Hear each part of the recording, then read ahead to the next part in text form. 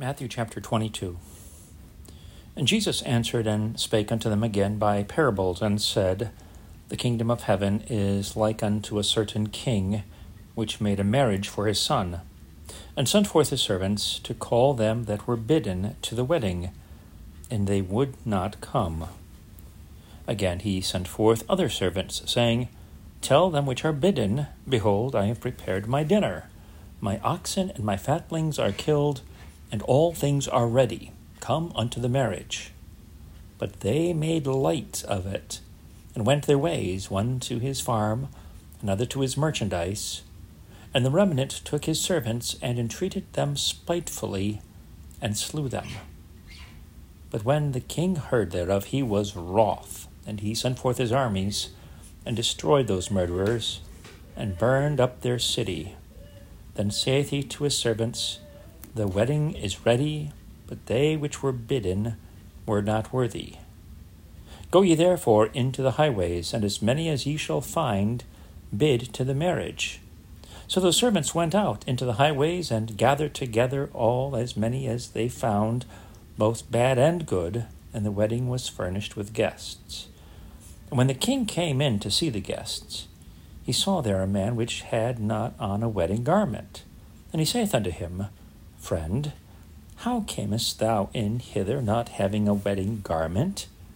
And he was speechless. Then said the king to the servants, Bind him hand and foot, and take him away, and cast him into outer darkness. There shall be weeping and gnashing of teeth, for many are called, but few are chosen. Then went the Pharisees, and took counsel how they might entangle him in his talk. And they sent out unto him their disciples with the Herodians, saying, Master, we know that thou art true, and teachest the way of God in truth. Neither carest thou for any man, for thou regardest not the person of men. Tell us therefore, what thinkest thou? Is it lawful to give tribute unto Caesar, or not? But Jesus perceived their wickedness, and said, Why tempt ye me, ye hypocrites? Show me the tribute money. And they brought unto him a penny. And he saith unto them, Whose is this image and superscription? They say unto him, Caesar's. Then saith he unto them, Render therefore unto Caesar the things which are Caesar's, and unto God the things that are God's.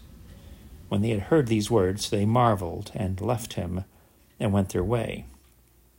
The same day came to him the Sadducees, which say that there is no resurrection, and asked him, saying, Master, Moses said, If a man die having no children, his brother shall marry his wife, and raise up seed unto his brother.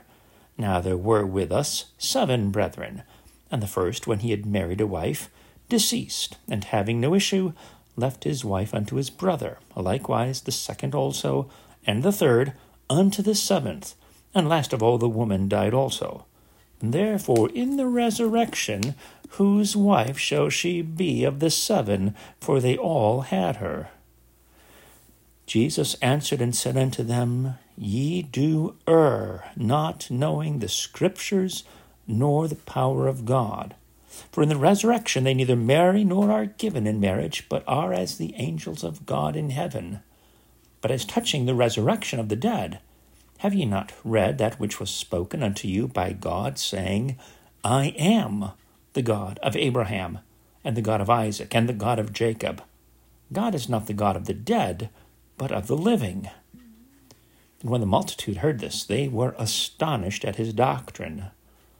But when the Pharisees heard that he had put the Sadducees to silence, they were gathered together. Then one of them, which was a lawyer, asked him a question, tempting him, and saying, Master, which is the great commandment in the law?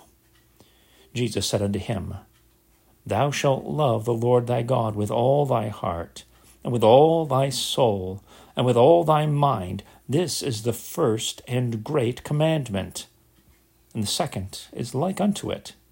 Thou shalt love thy neighbor as thyself. On these 2 commandments hang all the law and the prophets. While the Pharisees were gathered together, Jesus asked them, saying, What think ye of Christ? Whose son is he? They say unto him, The Son of David.